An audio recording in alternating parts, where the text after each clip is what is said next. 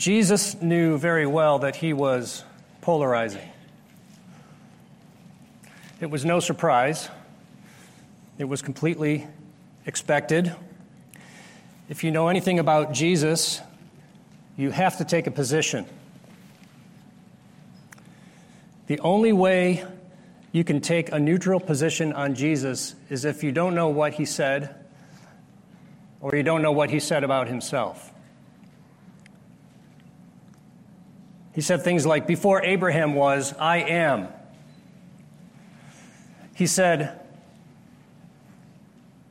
"Deny yourself and take up your cross daily and follow me." He said, "No one comes to the Father except through me." Jesus himself said, "Whoever is not with me is against me. And whoever does not gather with me scatters." So either what Jesus said is true or it's not true. Either what Jesus said about himself being the Son of God is true or it's not true. And that truth will either powerfully unite friends and family or it will divide friends and family. And when Jesus was in his peak ministry years, people reacted to him in various ways. You had the religious leaders who were feeling profoundly threatened by him. They were feeling jealous of him, and they wanted to kill him. Others followed Jesus only superficially. They followed him because of what they could get from him. And some reacted to Jesus by believing that, in fact, he is the Son of God, and they devoted their lives to him. And it's not that different today. We're going to see these three reactions to Jesus in our passage for today. And if you brought your Bible, we're going to be in Mark chapter 14. If you want to turn there, we're going to read verses 1 through 11.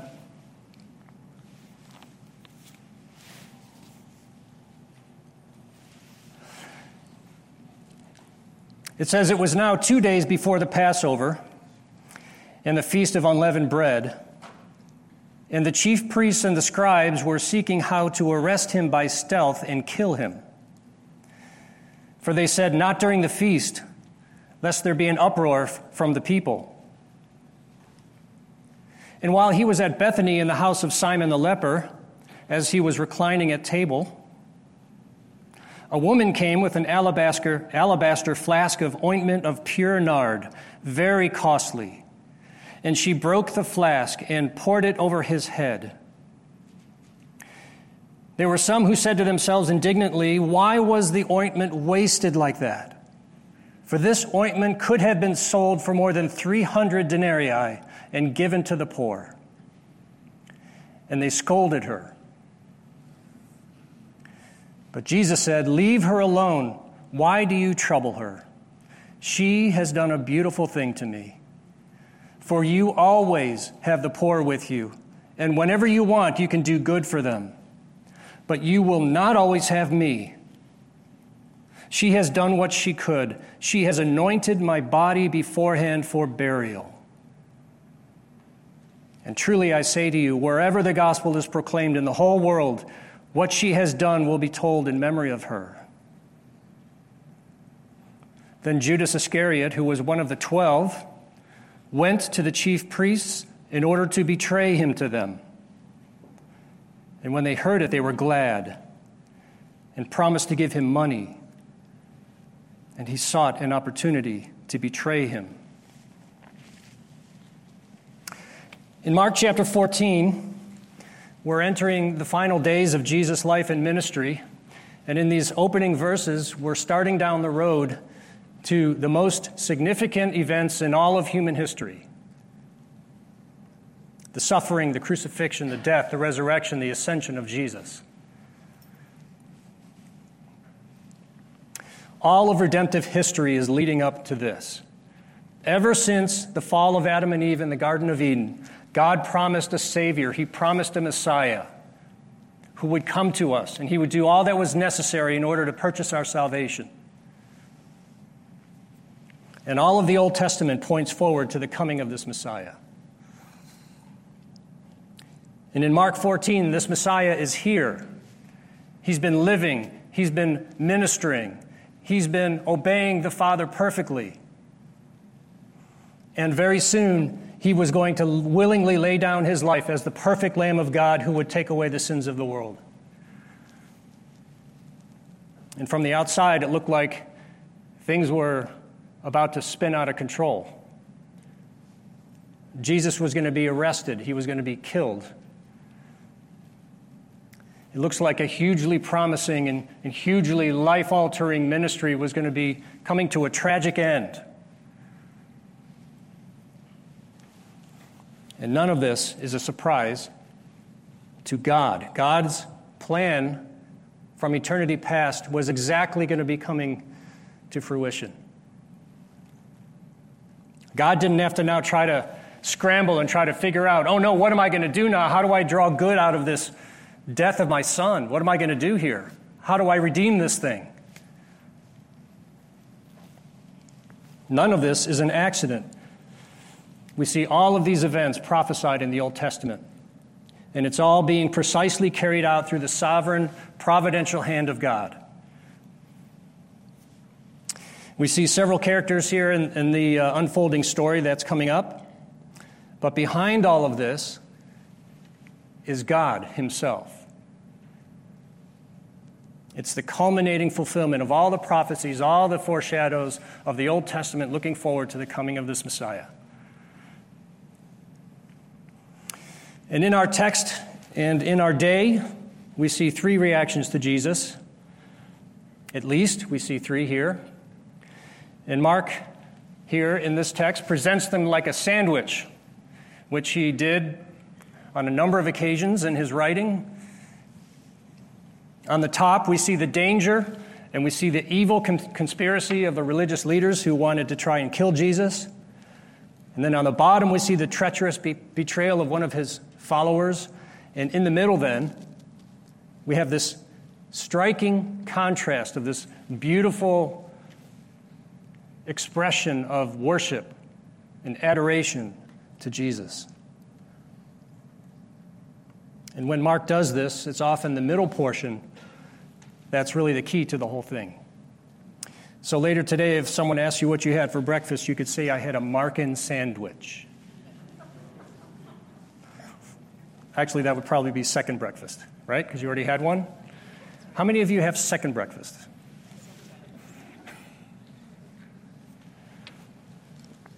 So let's look at these three reactions, and as we do, we should always reflect on our own hearts. The first reaction to Jesus we see is the open enemy. The open enemy. And for the open enemy, Jesus is a problem to get rid of. For the open enemy, Jesus is a problem to get rid of. Verses 1 and 2, it was now 2 days before the Passover and the Feast of Unleavened Bread, and the chief priests and the scribes were seeking how to arrest him by stealth and kill him. For they said, not during the feast, lest there be an uproar from the people. The chief priests and the scribes here would have been part of the Sanhedrin. This is the ruling council of the Jews. And they saw Jesus as an enemy. They felt threatened by him. They were jealous of these huge, huge crowds of followers that were flocking to Jesus. They were nervous about it because of all this uproar and what that could do, maybe attracting attention of the Romans. They thought they might lose their power. And in John chapter 11, it says, after Jesus raised Lazarus from the dead, it says the chief priests and the Pharisees counseled among themselves, and they said, what are we to do? For this man performs many signs. If we let him go on like this, everyone will believe in him. And the Romans will come and take away both our place and our nation. It says, so from that day on, they made plans to put him to death.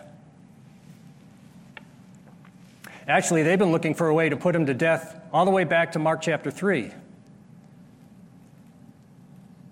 This wasn't a new idea. But Jesus needed to be completely removed from the scene. He was a troublemaker. So they took counsel together, and they were scheming and conspiring together on how to do this.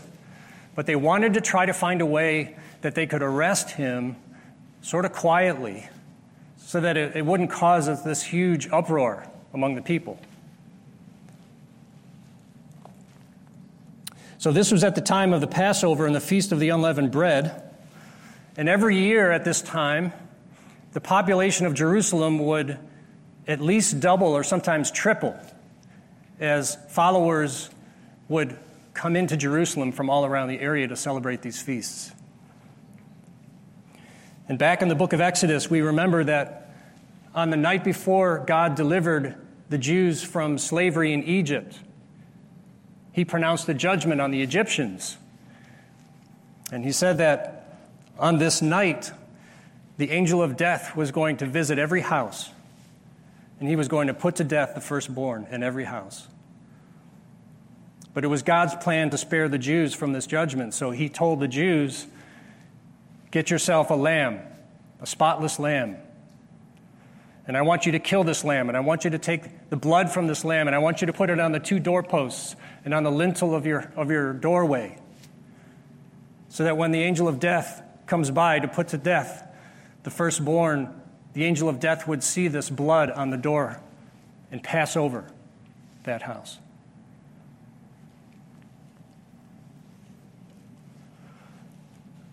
So the Passover feast was a time to remember God's deliverance from Israel, from slavery in Egypt. So this feast was a time of heightened nationalism.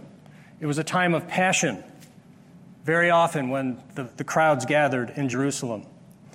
And the passions would be running high, and the Sanhedrin knew that there would be a lot of Jesus followers who would be coming into Jerusalem at that time. So they tried to find some kind of sneaky way to quietly arrest Jesus to avoid this uproar. They didn't want to attract negative attention from the Romans. Certainly don't do this during the Passover.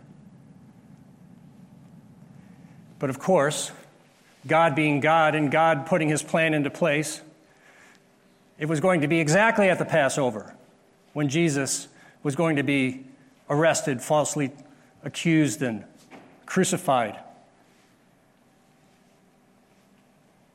Jesus would clearly and dramatically fulfill this powerful picture, pointing to him as the sinless, spotless Passover lamb who would be slain for the sins of all mankind.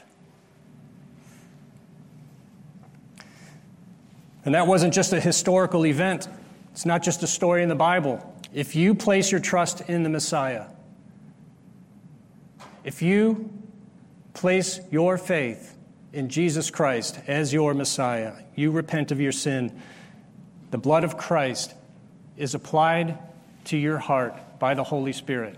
And at the day of judgment, God will pass over you because the judgment was taken by his Son. There is a judgment still to come, and God made a way of escape through his Son. And if you have never trusted in Christ and placed your faith in Jesus as your Messiah, don't wait. None of us knows when that last day is. None of us knows. But the chief priests saw Jesus as a problem to get rid of. He was the problem. And many today just see Jesus that way. They attack the church for preaching Jesus, for preaching God's truth, because to them it's a problem. The Scripture very often runs against the grain of the culture. To say that something is wrong or something is immoral these days is the height of intolerance. And intolerance is the sin of all sins in our culture today. On issue after issue, our culture has turned morality completely on its head, and I don't have to convince you of that.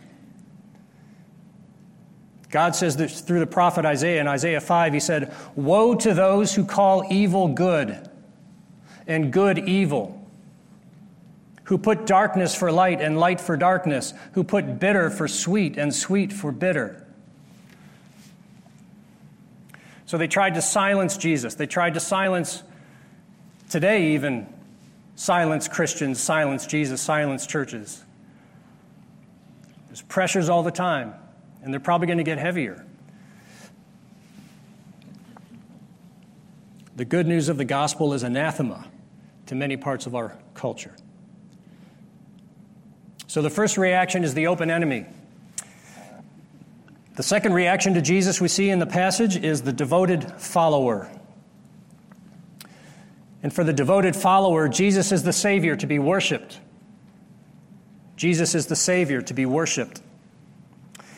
And in the middle of the Markan sandwich, we see a beautiful expression of worship and adoration from one of Jesus' followers.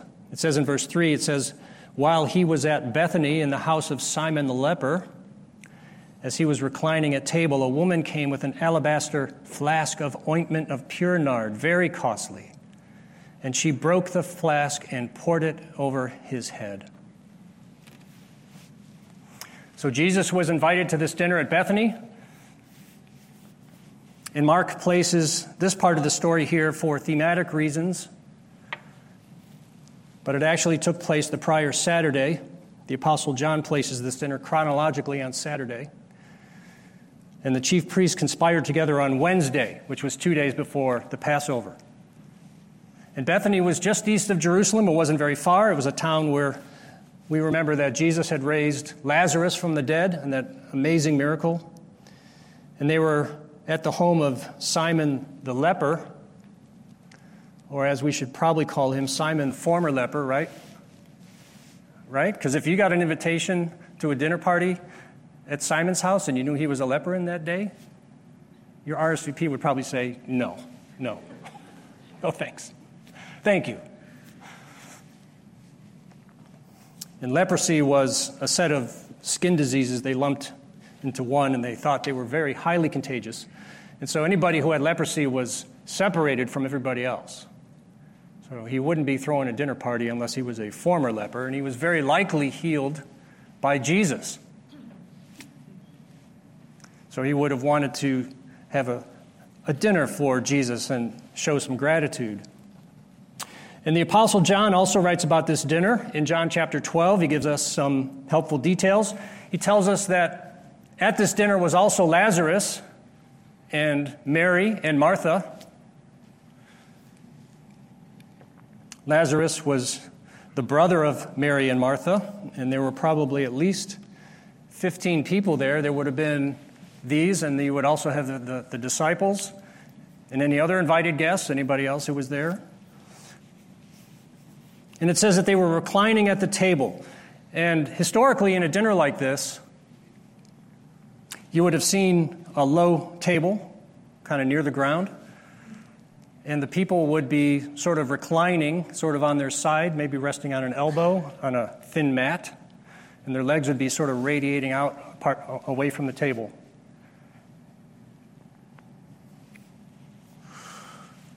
And then a woman shows up. And Mark and Matthew don't identify the woman at the center of this story, but John tells us that it's Mary, the sister of Lazarus and Martha. And Mary does something extremely unusual. You wouldn't have expected this at all. She comes in the middle of this dinner, which she wouldn't have done, and she has this alabaster flask of fragrant ointment of pure nard. Now, the flask was made out of alabaster, which would have been a white stone, kind of like a marble, and it would have had sort of a thin neck toward the top, and probably had some kind of a stopper in the top that allowed her to cap the flask and maybe even to pour out just a few drops of this fragrant ointment, this oil. So she could pour out a few drops at a time. The flask itself probably had some good value. And it wasn't necessarily unusual for someone throwing a party to have some perfume ready to be able to sprinkle it on their guests because they didn't have the same kinds of hygiene habits that we have today and the kinds of products, for cleaning and deodorant and all that stuff. So thank you for the perfume, really, thank you.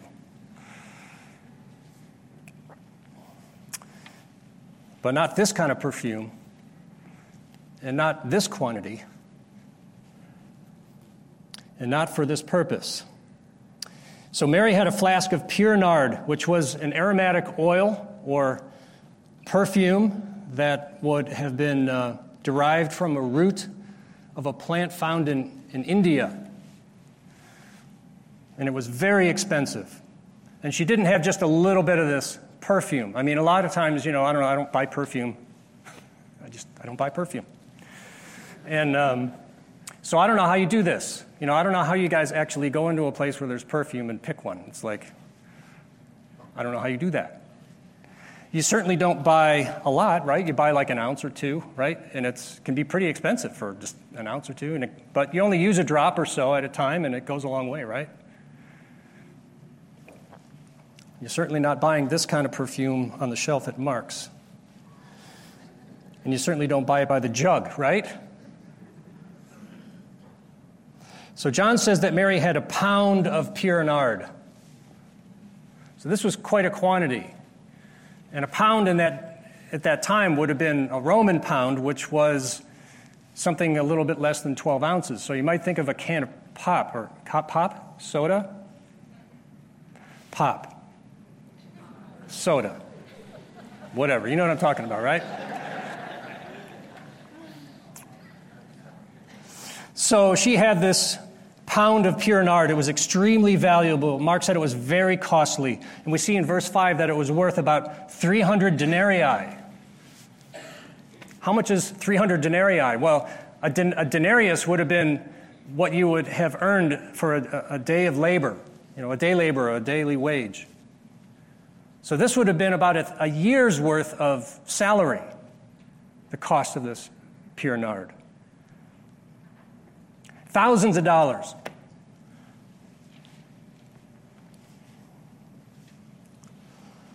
And it would have been rare, actually, for a woman in that day to be able to earn enough money to buy that amount of pure nard. So it may actually have been a family heirloom.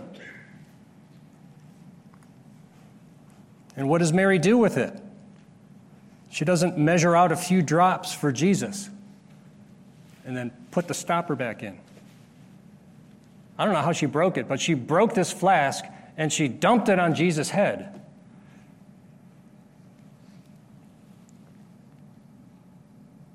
Dumped the whole thing. She committed the whole contents of this flask for this anointing purpose. And John says that she poured it on his feet. Jesus said that she anointed his body. So when pouring it on his head, I'm sure it dripped down onto his body, and I'm sure when she poured it on his feet. John gives a couple more details too, just the humility of Mary. When she poured it on his feet, this would have been something, perfume on the feet would have been done by the lowest servant in the house. And then it says she undid her hair and she wiped his feet with her hair, which would have been also very highly unusual, very humble act from Mary.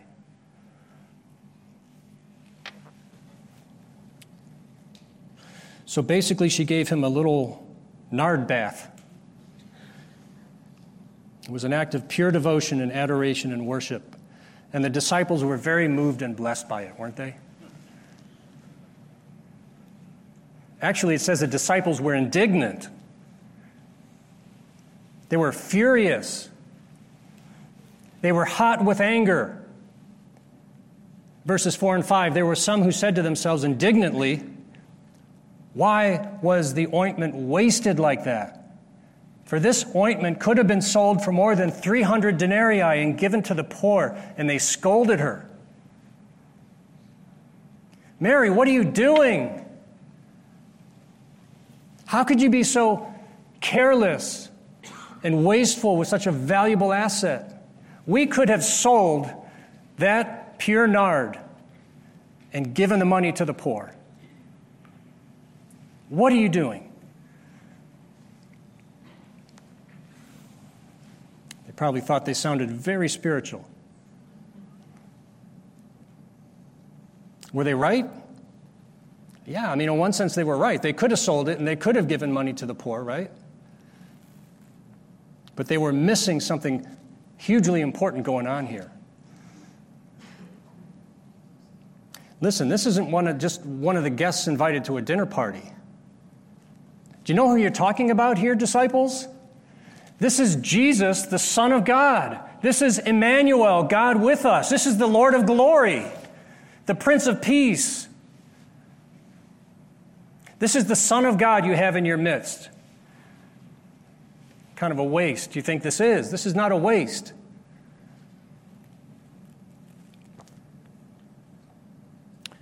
Why didn't you rejoice at such an extravagant expression of worship of the Son of God?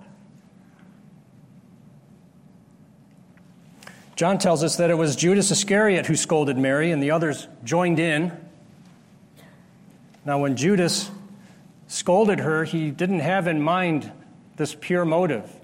Let's feed the poor. John says Judas said this not because he cared about the poor, but because he was a thief. And having charge of the money bag, he used to help himself to what was put in it. Judas was a thief. He was pilfering money from the disciples. And he would have been very glad, actually. Let's sell this pure nard for 300 denarii, and then we'll put it in the money bag, and I'll have more in my pocket.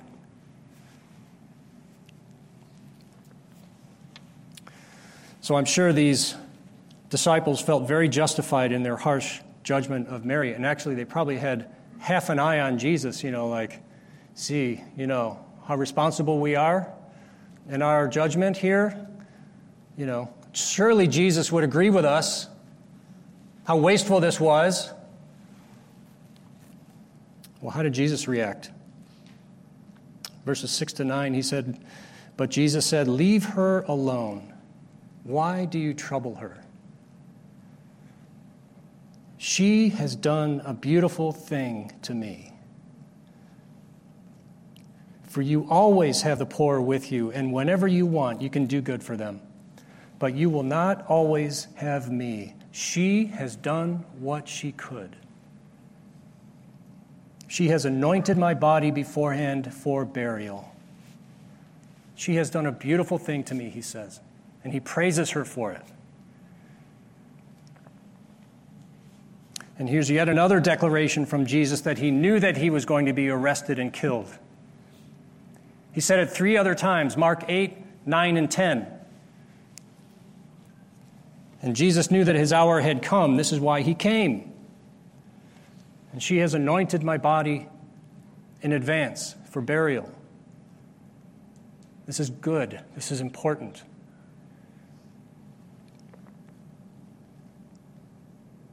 And not only did Jesus receive this beautiful act of worship, but he makes the most amazing commendation of Mary and her gift.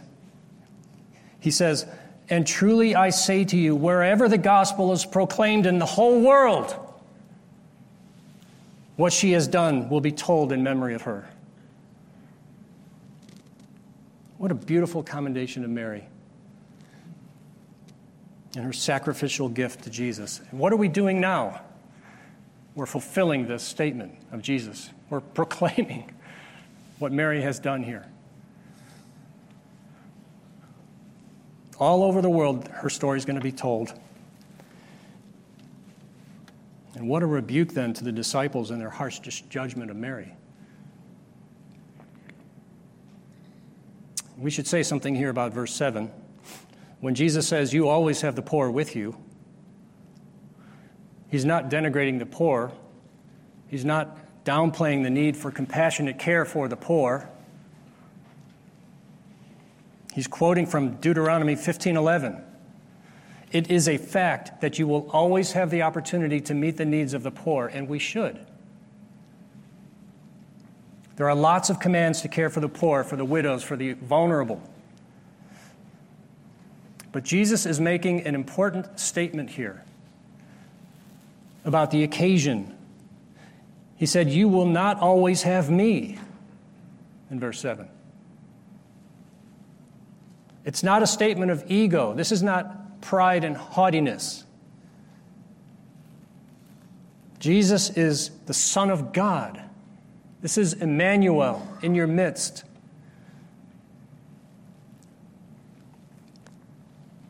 And he was here, and he knew that he was going to soon be returning to the Father. And this is a unique moment that you will never have again.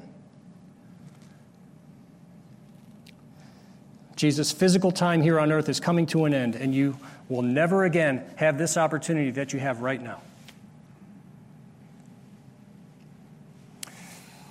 It's such a beautiful picture of how Jesus sees our gifts of worship to him. He graciously received this gift of worship from Mary. He received it. And she sacrificed greatly with probably her most valuable asset that she had. She couldn't do a lot for her Savior, but she could do this.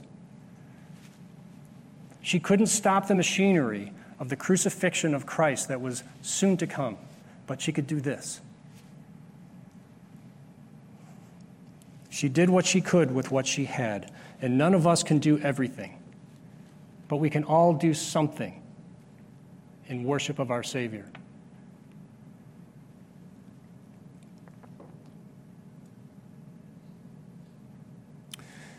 In God's eyes, what we do for him is praiseworthy and will be rewarded one day.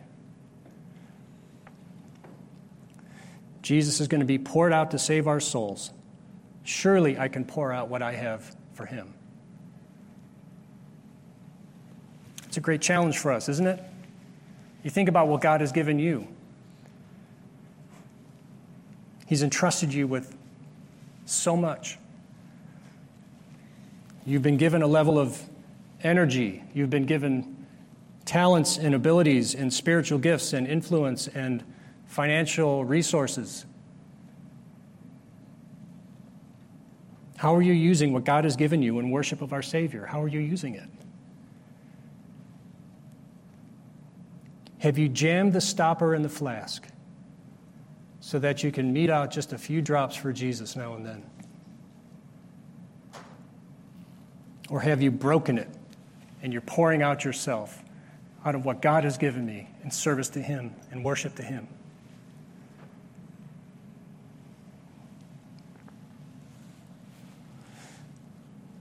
Jesus doesn't focus all of his attention on the amount. He looks at the level of your sacrifice. He looks at the condition of your heart. Remember in Mark chapter 12, where Jesus was watching the people put their money in the box for donations. Remember what he said about the poor widow's gift? He said this, many rich people put in large sums, and a poor widow came and put in 2 small copper coins, which make a penny. And he called his disciples to him, and he said to them, "Truly I say to you, this poor widow has put in more than all of those who are contributing to the offering box. For they all contributed out of their abundance, but she, out of her poverty, has put in everything she had, all that she had to live on." Jesus is far more interested in the heart of the giver than the gift itself. He's interested in the sacrifice. And when you sacrifice for the Lord, there will be some who will criticize you. Wow, what a waste. You know what you could have done with that thing? You could have done this other thing with all of that. Or criticize you for going off to a dangerous mission field for the sake of the gospel. And I'm sure Mary knew she would be criticized and judged, because that was very unusual what she did. But she didn't flinch in her sacrifice. This is Jesus. Do what Jesus moves you to do with all of your heart. I've been very grateful for nice gifts that I've gotten over the years, and every time I've received a gift, I was very blessed, I was very encouraged. But one of the most valuable gifts I've ever received in my whole life, the one that touched my heart the deepest, I got from my son when he was about, 6 years old maybe. He's 28 now. Is that right, sweetie? He's 28? Yes, she's nodding. He's 28 years old now.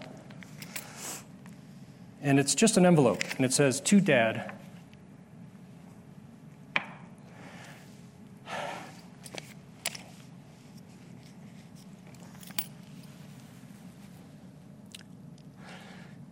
"To Dad from Austin."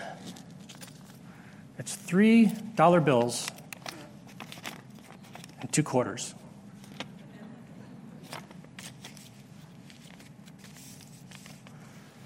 I kept it. He gave me what he had.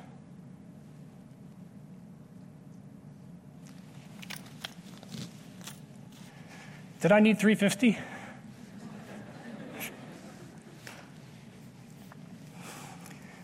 Wasn't going to pay off my mortgage.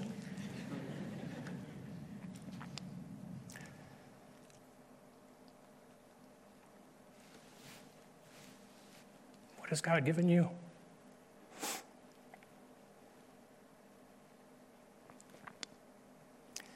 Have you broken the flask and poured it out for your Savior? It has nothing to do with trying to pay back Jesus. You could never do that. You could never pay back Jesus. It's a sincere heart of worship and devotion and adoration. He has given you everything. He poured himself out to save you and deliver you from judgment and sin and to give you an eternal inheritance. That's the second reaction. We see a third reaction to Jesus in verses 10 to 11. Number 3, the secret pretender.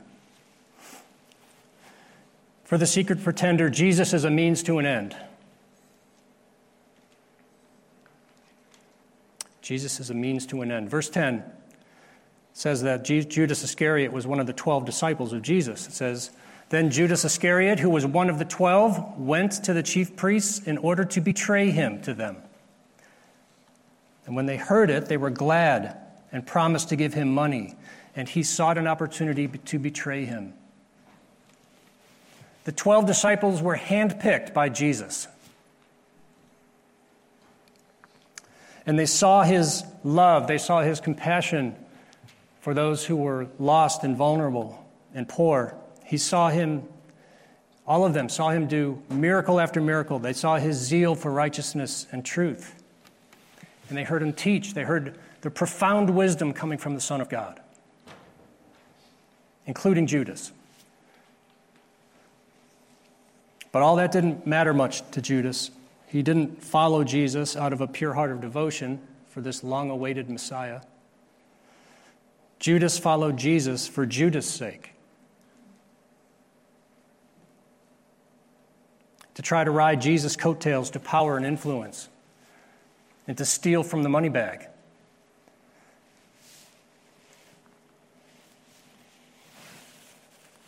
Judas looked like one of the gang. He lived, he ate, he moved along with the other disciples, but he was not a genuine, devoted follower of Jesus. Jesus was a means to an end. And when it looked like it was all going to be falling apart and Jesus wasn't going to fulfill all his fantasies, it was time to cash out. So Judas offered the chief priests what they were desperate for, a sneaky, stealthy, quiet way to arrest Jesus, and Judas would lead them to Jesus after dark. And they promised to give him money, 30 pieces of silver, we find out later. He sold out Jesus for the price required to redeem a slave, according to Leviticus 27. It was a heartbreaking betrayal by a friend.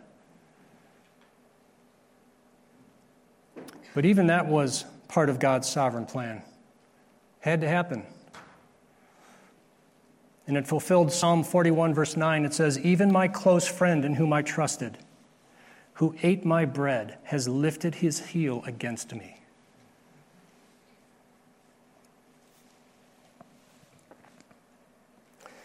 Nothing more heartbreaking than to be betrayed and abandoned by a friend. There were many people who flocked to Jesus to get something from him, to get what he offered, but their hearts were all about the gifts and not the giver. Jesus was a means to an end. We remember the story where Jesus miraculously fed the 5,000 with a couple loaves of bread, couple fish. It says they all ate and they were satisfied, and they had leftovers.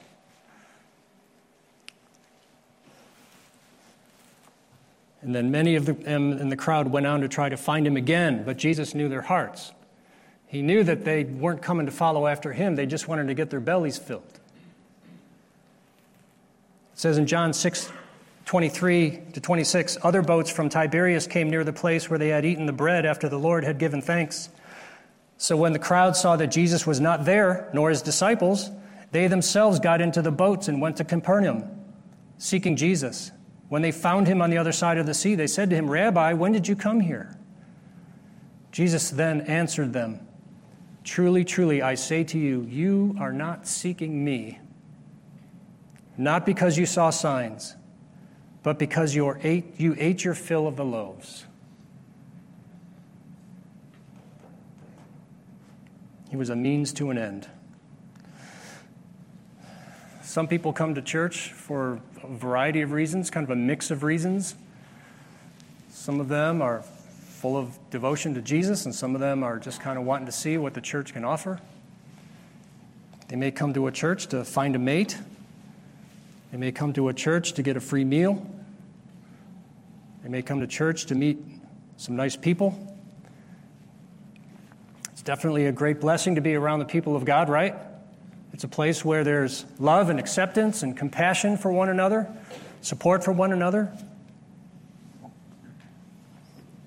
But the heart of everything in the church is our love and devotion for our Savior. That's the heart of our gatherings. We worship Jesus, right? Everything else is overflow blessing. Everything else is the fruit of our devotion to Christ. Everyone is welcome to join us, with what we've got going on. We don't shut the door to anybody who wants to come in and join us for what we're doing. We love whoever walks through our doors. And even if your initial reason for coming may have been blessings and not the Savior, he may initially have been a means to an end, initially. But our goal is always, always, always that you know our Savior. That you know the blessing of knowing our Savior. That you would hear the gospel. That you would be wooed to our Savior by his love, by his grace, by his mercy. And that you would find what we have found. True joy in knowing our Savior. We want you to know Jesus. We want you to experience the greatest blessing. It's not the stuff that Jesus offers. It's him.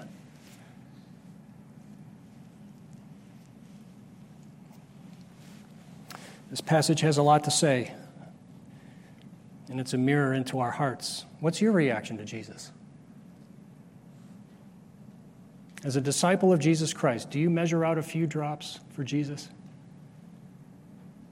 Or do you break the flask and continue pouring out yourself in worship to the Son of God? Jesus laid down his life to purchase your salvation, and our sacrifice to him might be costly, but it is never too much. I want to close with a few stanzas from a poem by C.T. Studd. It's familiar to many of you. It says, only one life, yes, only one. Soon will its fleeting hours be done.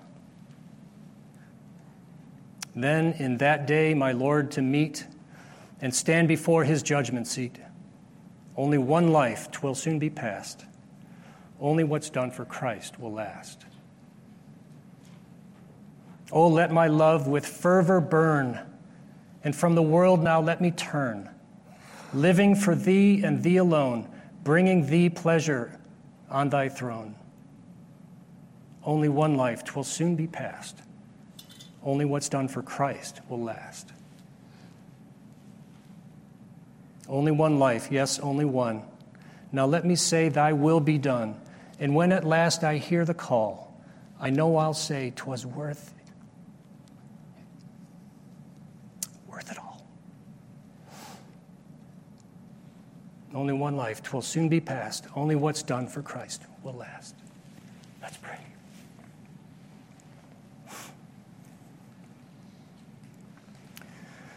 Our Heavenly Father, we thank you for sending your only Son.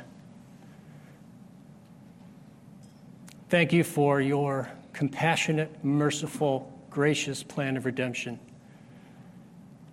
And Lord, as we enter into these weeks, as we think about the Passion Week of Christ, may our hearts be moved in a fresh way to worship you with all of who we are. Thank you for the example of Mary here. We pray, God, that you would move in our hearts in only the way that you can. Move in us, that we may pour out ourselves in worship to our Savior.